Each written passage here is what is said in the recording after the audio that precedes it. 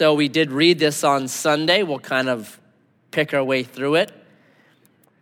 But as a parent, there are things that you repeat to your kids, right? Year after year, whatever they might be. And they're the big ideas. They're the themes that you're trying to get into your kids.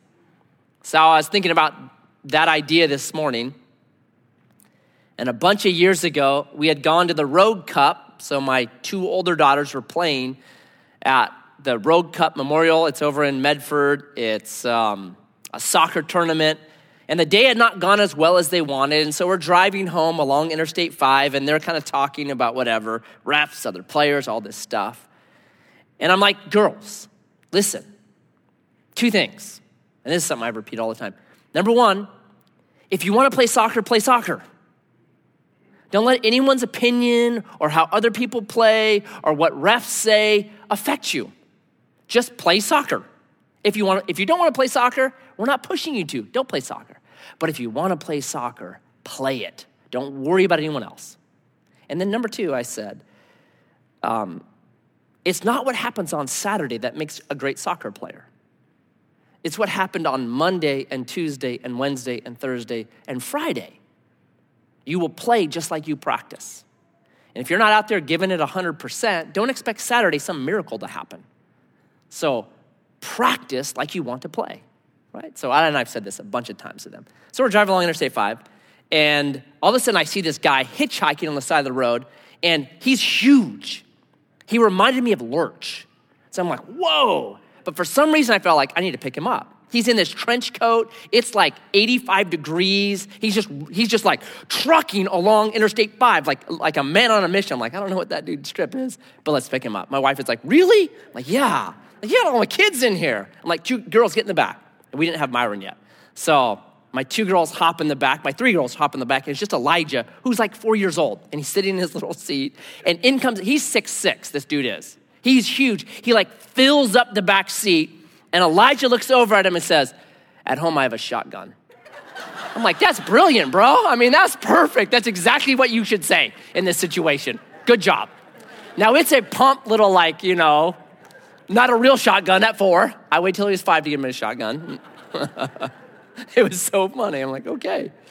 And right, so I started asking, his name is Daryl. I'm like, what's up, dude? You look hot. He's like, man, I came down here to help a friend. Ended up they stole $800 from me. I need to get back to Roseburg. I'm like, well, I can give you a ride, no problem, to Grants Pass. Thank you very much. And so we're driving along, and I'm asking him questions, and he kind of looks in the back and sees that they're in soccer uniforms. He's like, you guys play soccer? I'm like, yeah. He goes, I played soccer. Man, I played soccer all through high school. I actually got a scholarship. I got a scholarship to go play soccer at the University of Oregon. I'm like, well, everything makes sense now. All right. He's like, I was a goalie. And I'm like, that makes sense. Because the dude had like a wingspan on him. He's tall. I'm like, no one got a goal by you, dude. You're huge, right? And then he says this. He looks back at my two girls. He goes, okay, 2 pieces of advice. Number 1, if you want to play soccer, play soccer. Don't let anyone change your mind. I'm like, what in the world? Secondly, practice like you're gonna play. I'm like, yeah, I love you, Daryl. My girls are like, is this a setup, Dad? Did you like hire him? You're gonna be like, here's $20, thanks, dude. Yeah, totally. I better give you a ride home, bro. You're so good. Like, those are big things for me. Like, it's not so much how soccer went for you that day. It's the character stuff, right? So we all have these kind of big ideas, big themes that we're reinforcing all the time. All right? So, Daniel chapter 3. The image that Nebuchadnezzar makes is not just this image that he like wants to make. He's got a plan behind it. There's an agenda to the image. It's a theme that he's trying to reinforce about the empire, right? That this image is more than just, hey, go out here and bow to this thing. It's reinforcing something that's really important to Nebuchadnezzar and the empire, right? It might be like this. Here's my best American illustration. What do we have on Ellis Island? A big image, right? It's the image that represents something to America. What does it represent to us? Liberty, right? Because to America, freedom is really important, right? We threw off tyranny, right? No taxation without representation. We believe this is home of the free.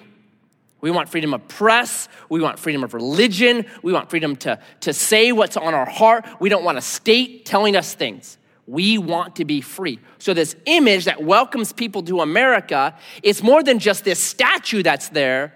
It's representing an ideal to us as Americans, right? That's what this image is for King Nebuchadnezzar. It's backing up, hey, allegiance to kingdom, allegiance to me, national identity. It's backing all that kind of stuff up. So it's really important to him. All right, so let's jump in.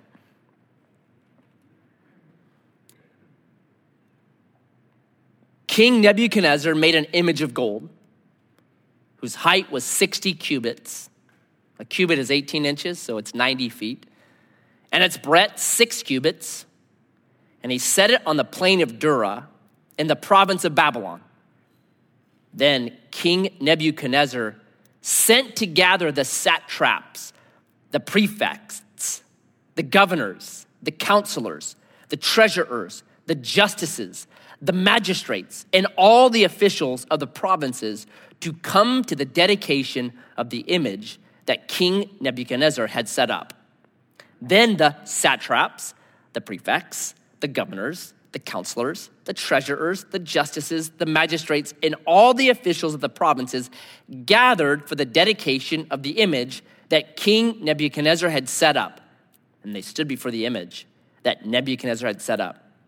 And the herald proclaimed aloud, "You are commanded, O peoples, nations, and languages, that when you hear the sound of the horn, the pipe, lyre, trigon, harp, bagpipe, and every kind of music, you are to fall down and worship the golden image that King Nebuchadnezzar has set up. And whoever does not fall down and worship shall immediately be cast into a burning fiery furnace." Probably the furnace where this image was cast. It would have been right there. Therefore, as soon as all the peoples heard the sound of the horn, pipe, lyre, trigon, harp, bagpipe, and every kind of music, all the peoples, nations, and languages fell down and worshiped the golden image that King Nebuchadnezzar had set up. Okay, 90 feet tall, 9 feet wide. A little skinny, but that's all right. It's on the plain of Dura, right? A big flat plain. So imagine just a flat area, Kansas flat, and all of a sudden you have this 90-foot image coming out of it, right? He has set this thing up to really magnify this image. It's almost like in Grants Pass, if I said, hey, I'm gonna meet you in front of the tall building. Does everybody know what the tall building is? Right, Redwood Tower, right? 6 stories tall, huge. Take that same thing, put it in San Francisco. Is it tall anymore? No, it's tall because it's location. So this image, 90 feet on a flat plain, just would poke out. Everyone would see it. They'd be like, wow. He's got everybody there, the senators, the governors, the Congress people, and this mob is all there. And then the music plays. Does music have power? Like, have you ever watched a really scary really scary movie, and then in a really bad scene, really like, and then hit mute? What happens to the scary movie? It's nothing, right? Because the music plays in that beat or whatever it is, gets you like, but you just mute it. It's like, oh, that's not so scary after all. That's what music does. It plays into your emotions. It gets you into this. Like a great rendition of a song can bring you to tears. That's what music does. It has ability to get into your heart, right? It bypasses your brain. It bypasses all that stuff and gets directly into your emotions. Be careful with music. Like my kids will listen to songs and they'll be like, Dad, I just love the beat, or I just love the sound. And for a long time, I'll be like, okay, that's fine. and I would just Google the lyrics. And I'd sit my girls down and I'd just start reading what the lyrics say. And they'd be like, oh, I didn't know it said that. Oh, I didn't know it. Like getting all like, awkward. I'm like, all I'm doing is reading your favorite song here, sweetie. Do you really want this stuff pumped into your brain? Like, I have much less concern about the sound. Like, people like, heavy metal music is demonic, man. Listen to how they sing the rah, rah, rah, rah. I'm like, you know what demons sound like? You know what a demon sounds like? Hey, listen. You can do whatever you want to do. Don't worry about it. Do whatever you feel like doing. That's what a demon sounds like. They don't sound like rah, rah, rah, rah, rah. They come in like, ooh, it's all gonna be good, right? I mean, let's be honest.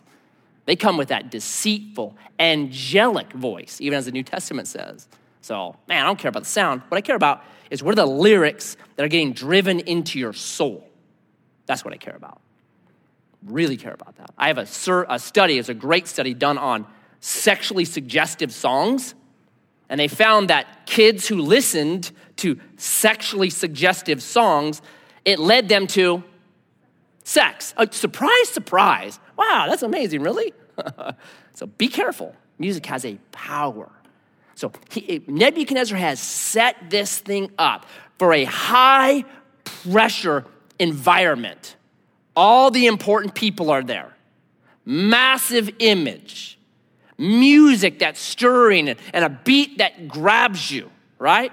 It is submit to me, bow down to this image. Verse 8. Therefore, at that time, certain Chaldeans came forward and maliciously accused the Jews. They declared to King Nebuchadnezzar, "O king, live forever." It's a great way to greet a king, by the way. "You, O king, have made a decree that every man who hears the sound of the horn, pipe, lyre, trigon, harp, bagpipe, and every kind of music shall fall down and worship the golden image. And whoever does not fall down and worship shall be cast into a burning, fiery furnace. There are certain Jews whom you have appointed over the affairs of the province of Babylon, Shadrach, Meshach, and Abednego. These men, O king, pay no attention to you. They do not serve your gods or worship the golden image that you have set up." This little term here in the ESV, maliciously accused, it literally means they ate pieces of them, right? We would say today, you got chewed out. That's what they're doing. They're chewing out these guys, and they're trying to embarrass Nebuchadnezzar. Have you noticed that? These are the guys you put over Babylon, right? There's all these provinces. They're not over the provinces way out there. They're over Washington, D.C., the center. You put them there, and they're not obeying you. Think about the pressure Shadrach, Meshach, and Abednego were under to just conform to this. The music, the power, the threat, the image, everybody obeying except for them. That's pressure. It reminds me, I've shared this before, but this guy, his name is August Landmesser. Have you heard of him? So, you know what this is right here? Yeah, Nazi Germany. Hitler's there. Everyone is doing the Heil Hitler salute. But there's a dude circled right there. Next picture. Notice him. How awesome is that?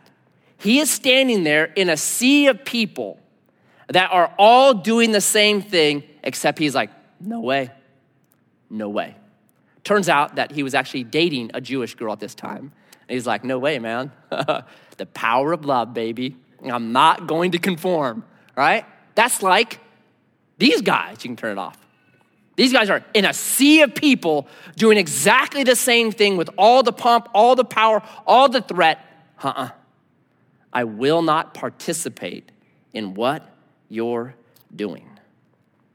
I wonder if there's a group of Jews that were with Shadrach, Meshach, and Abednego? I would assume so. And I wonder if they are discussing what to do. And I bet the conversation went something like this. When Shadrach, Meshach, and Abednego said, we're not doing it. I bet the conversation went like this. Come on, guys. We all know this image means nothing. It's just this stupid thing that Nebuchadnezzar made. We're just slaves here. We're captives. We have to follow orders. Come on, outwardly we'll bow, but inside, we're still serving Yahweh. Come on, you're good men. You're in positions of power. If you're killed, you will lose all the influence that you have. We no longer can work for the good of the nation. We can no longer witness to the power of Yahweh, right? Think about the influence you'll lose. Think about your families back at home. Think about all that. Don't throw away your life on this stupid image. It means nothing. Tomorrow, ask God for forgiveness and he'll forgive you. Wouldn't that conversation have taken place? I think so. But these boys had already made up their mind. This is a line in the sand that we will not go across, period. And because they'd already made up their mind, it didn't matter how much music there was or how much power there was or how many people that were obeying. None of that mattered because they'd already made up their mind. There is such a strength in saying, I've already made up my mind and I'm not open to discussion. You know the strength in that?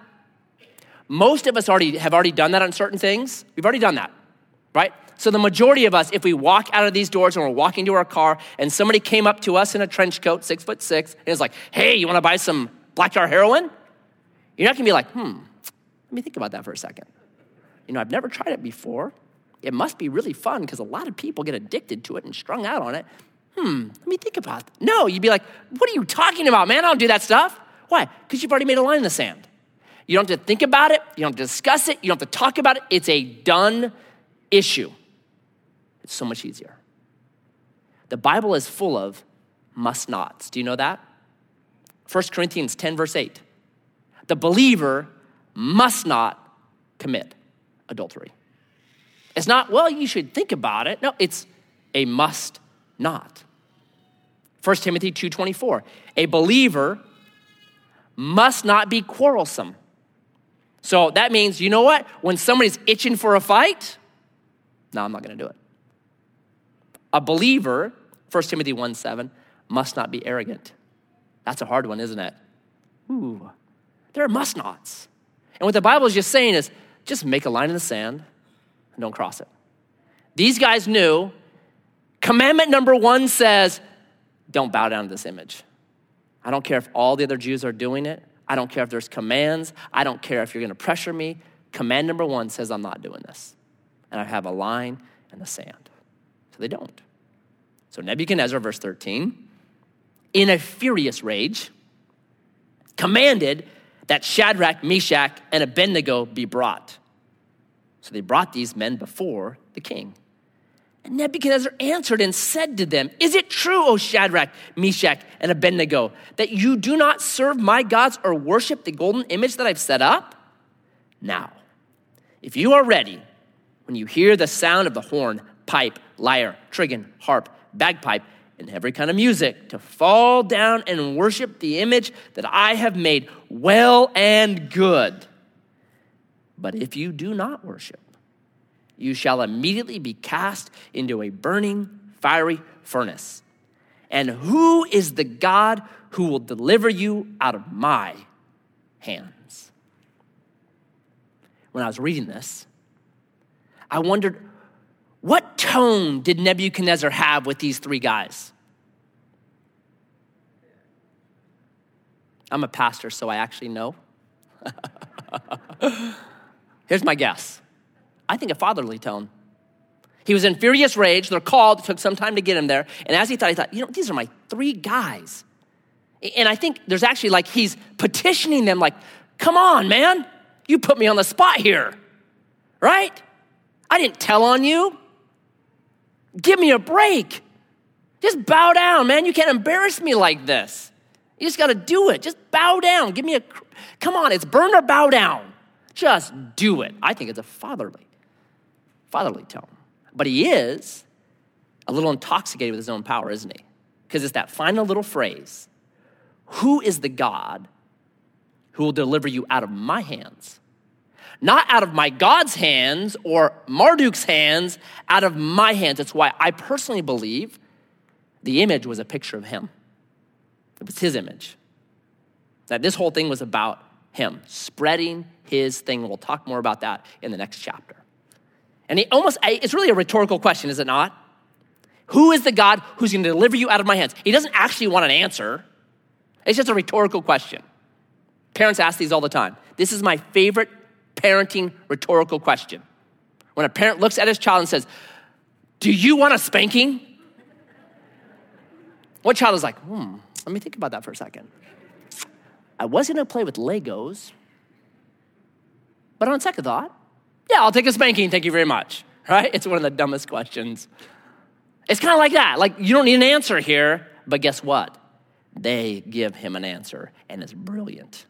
Shadrach, Meshach, and Abednego answered and said to the king, O Nebuchadnezzar, we have no need to answer you in this matter. If you look at different translations, there's all kinds of different ways to translate this. It's old Aramaic. It's how do you translate it? It's a very respectful way they're saying it. Listen, we've been careful in thinking this out.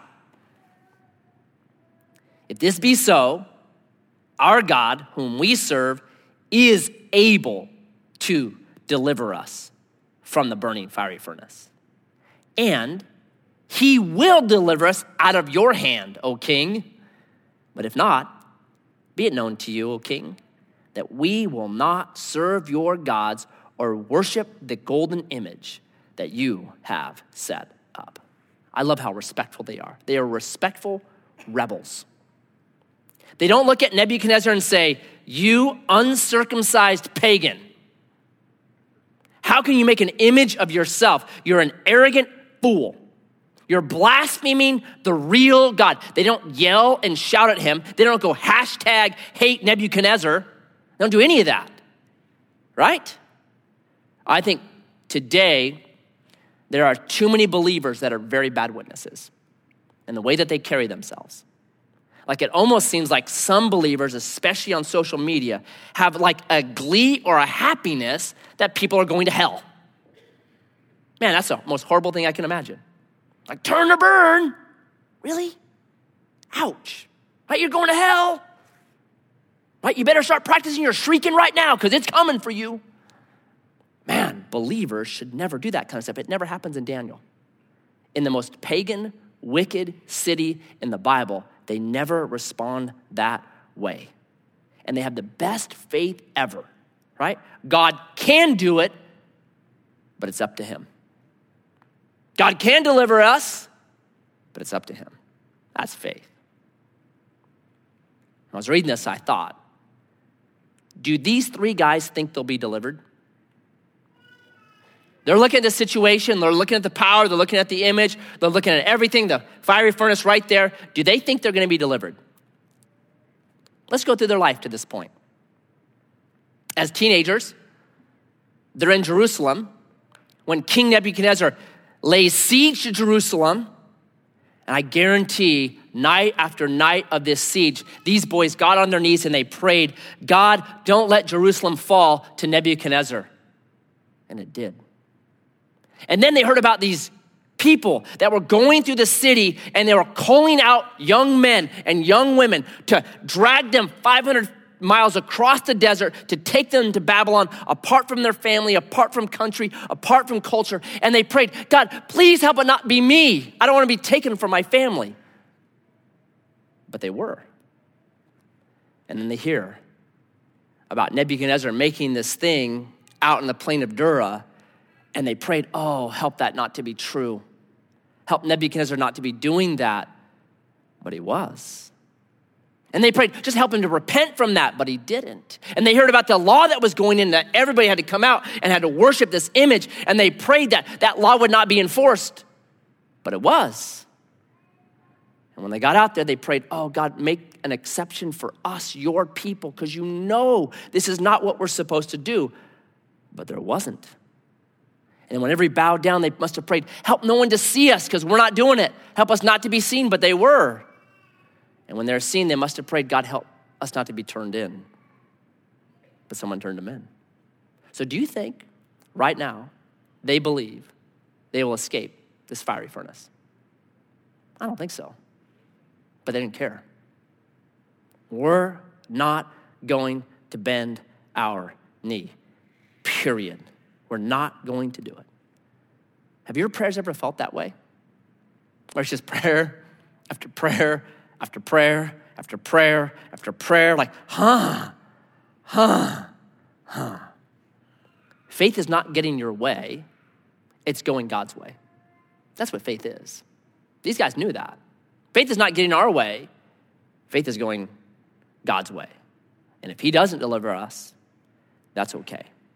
It's okay. It's what Job would say in Job 13:15. Though he slay me, yet will I trust him. Period. Right? So Nebuchadnezzar hears this incredible statement of faith. He's so moved by it, he repents and lets everybody have religious freedom.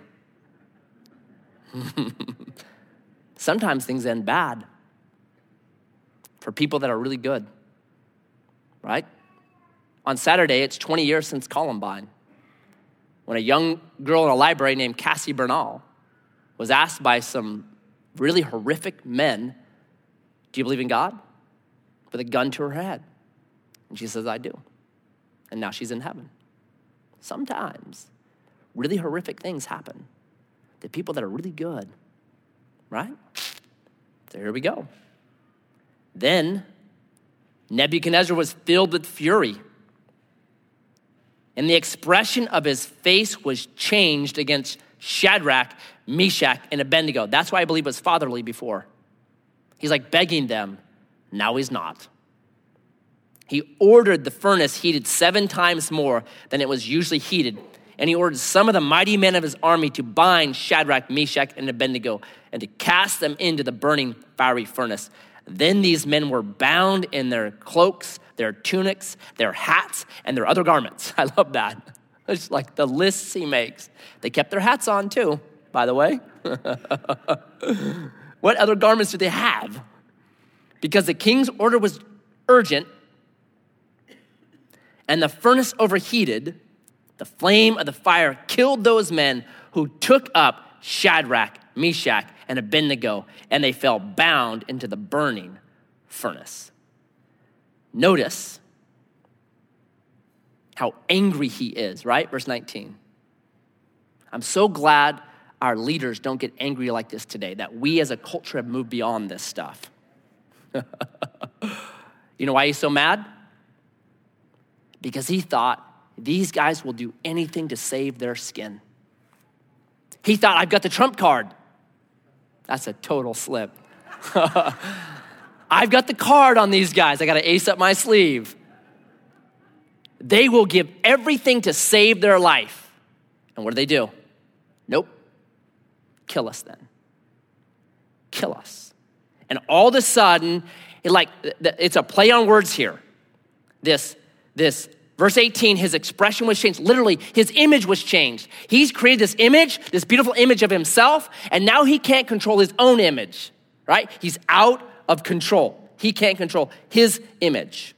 I've always said this, that the measure of a man is what makes you angry. You want to measure what you are? What gets you angry?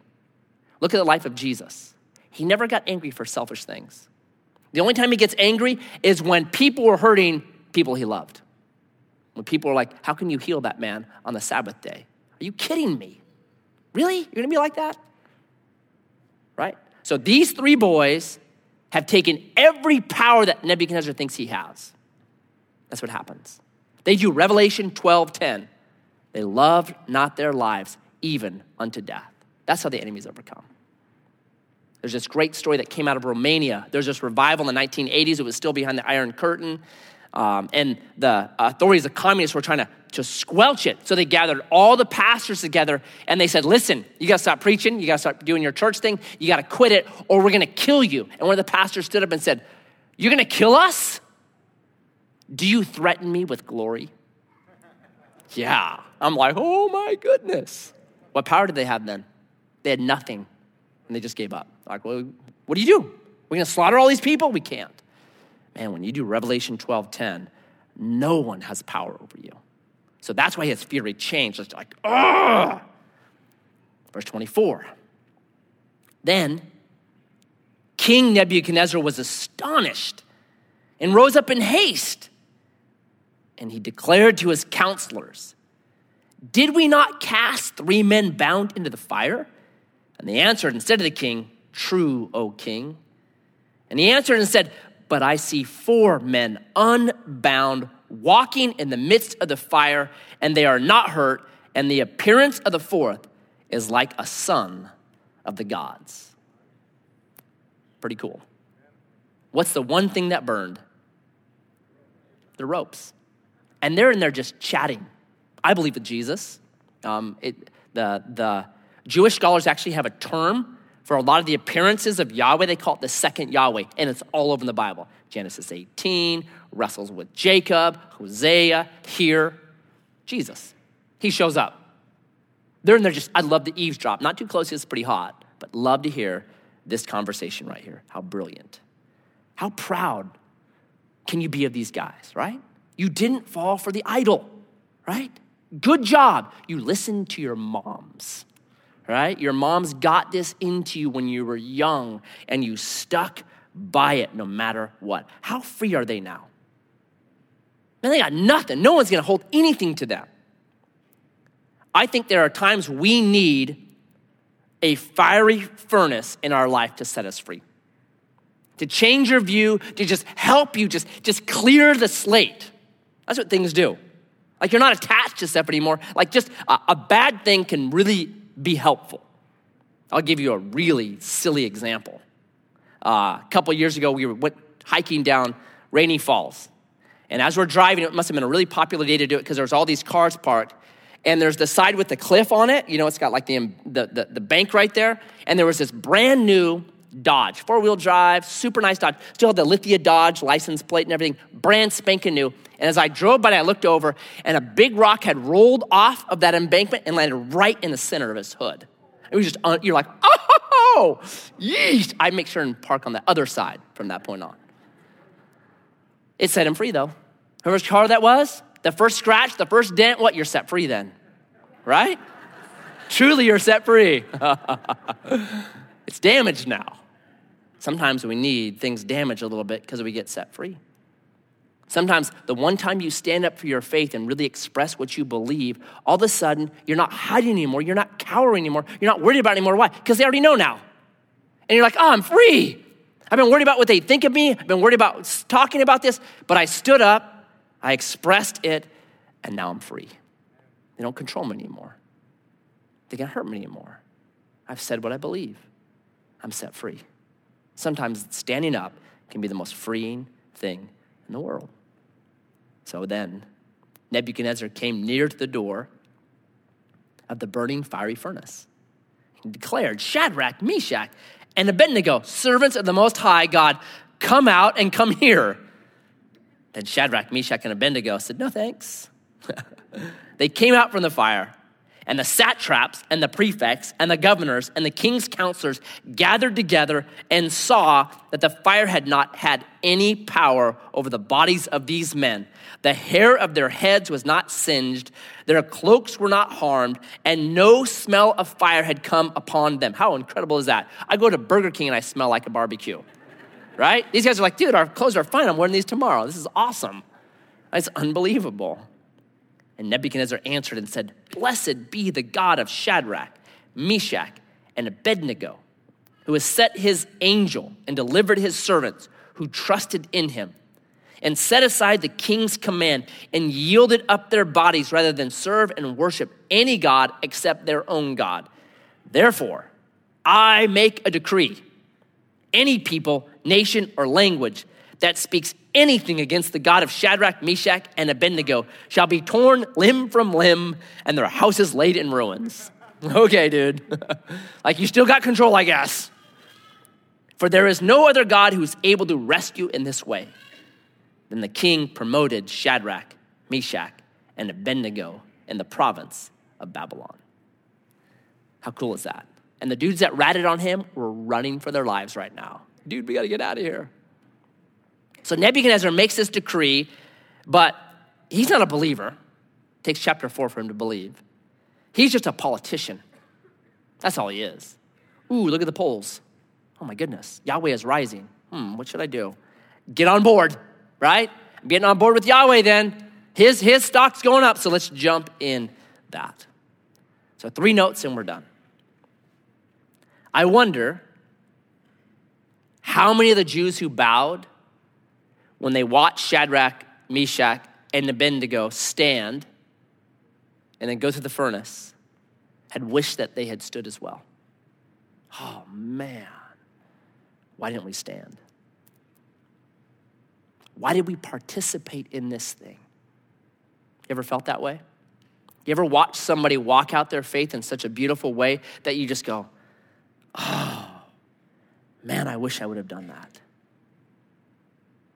Don't participate in Babylon. Don't. Stand up. Defend. Stand for your faith. Because what will happen is this. If you don't, it controls you then. It just begins to, it binds you up and controls you. These 3 men revealed, hey, you can stand up. You can stand up. You don't have to bow to the image. And we have, I think today, we'll never have an image like this probably set up. I would doubt it. Maybe it's possible. But there's a soft participation that always happens. Right? Laughing at jokes that you shouldn't laugh at. You should just say, yeah, that's not funny. Right? I'm not laughing at that. Watching garbage. I think every TV should have written on the bottom of it, I won't honor anything that doesn't honor Jesus. I'm not going to participate in that. That's not good. Forwarding emails, whatever it is. Being quiet when you shouldn't, not defending the people that you should. It's this soft participation, and it will control you. It will begin to bind you up and inhibit you from what you want to do. Don't bow. Don't participate. Just like them. Number 2, their faith, verse 29, freed the nation. So for the rest of the reign of Babylon, till the Medo-Persians come, then there's another event that has to set people free. For the entire reign of the 70 years of Babylon or so, Jewish people are now free to worship Yahweh because of 3 men. How brilliant is that? These 3 men blaze a trail for everyone else to follow. You and our small acts of non-participation, standing, resisting culture, blaze a trail for other people. And when we won't do that, all we do is kick the can down the road for them to try to do it. Stand. These guys set free thousands and thousands and thousands of Jewish people to worship Yahweh correctly. Pray for that kind of courage. Remember your name, right? That's chapter 1. Don't forget your name. Don't forget who you are, right? These guys never forgot who they were. Babylon, you can try to rename us, but you won't change us. We know who we are, and we won't bow to that image. And then lastly, and thirdly, promotion followed their persecution, right? Then the king promoted Shadrach, Meshach, and Abednego in the province of Babylon. I think that very often God wants to do stuff with us individually, but he won't put something in a man or woman's hand until he's done a work in a man or woman's heart. Because if not, if you put something in our hand, like ruling over Babylon, before he's done a work in our heart, what's in our hand will ruin our hearts. So God says, I got to do a work in your heart first. And trust me on this, Matt. Trust me on it. And then I can put something in your hand. I can give you a new responsibility. It's Romans 8, 28 and 29. We know. Not we think, not we hope. We know. All things work together for good to those that love God and are called according to his purpose. But the next verse is just as important. Because God's will for all of us is verse 29, and it's this: to be conformed to the image of Jesus Christ, the Son. And that takes fiery furnaces to do that. That very often, the refiner's fire is what moves us towards more Christ-likeness. And since we know all things work together for good, I trust the furnace. The hand of my Father is on the thermostat, and it's on the timer. He knows exactly what I need to be made into his Son's image. And I trust him, and I stand for him. Don't participate. Stand up. Blaze a trail for other people, knowing,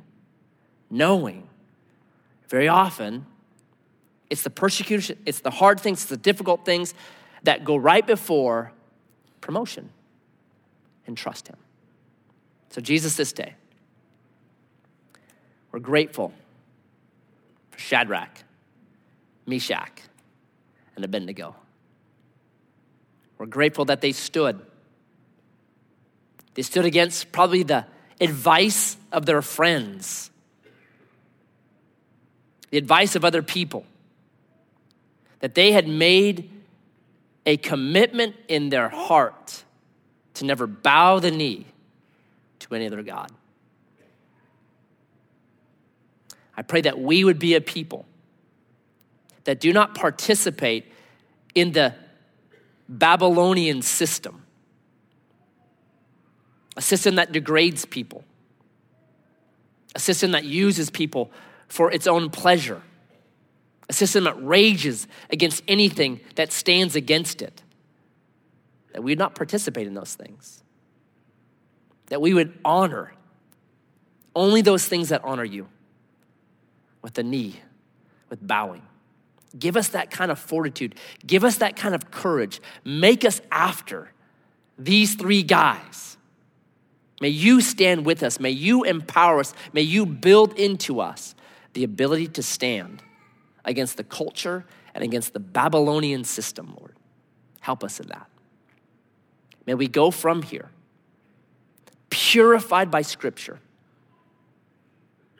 May we go from here having our hearts refined by your Spirit, our minds renewed by you, able to go to jobs and stand, able to be in families sometimes that don't love you and stand, able to go into conversations and stand.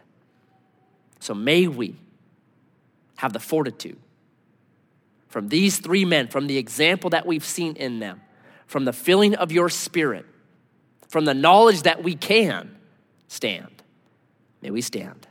And I ask this in your name. Amen. Amen. God bless you guys.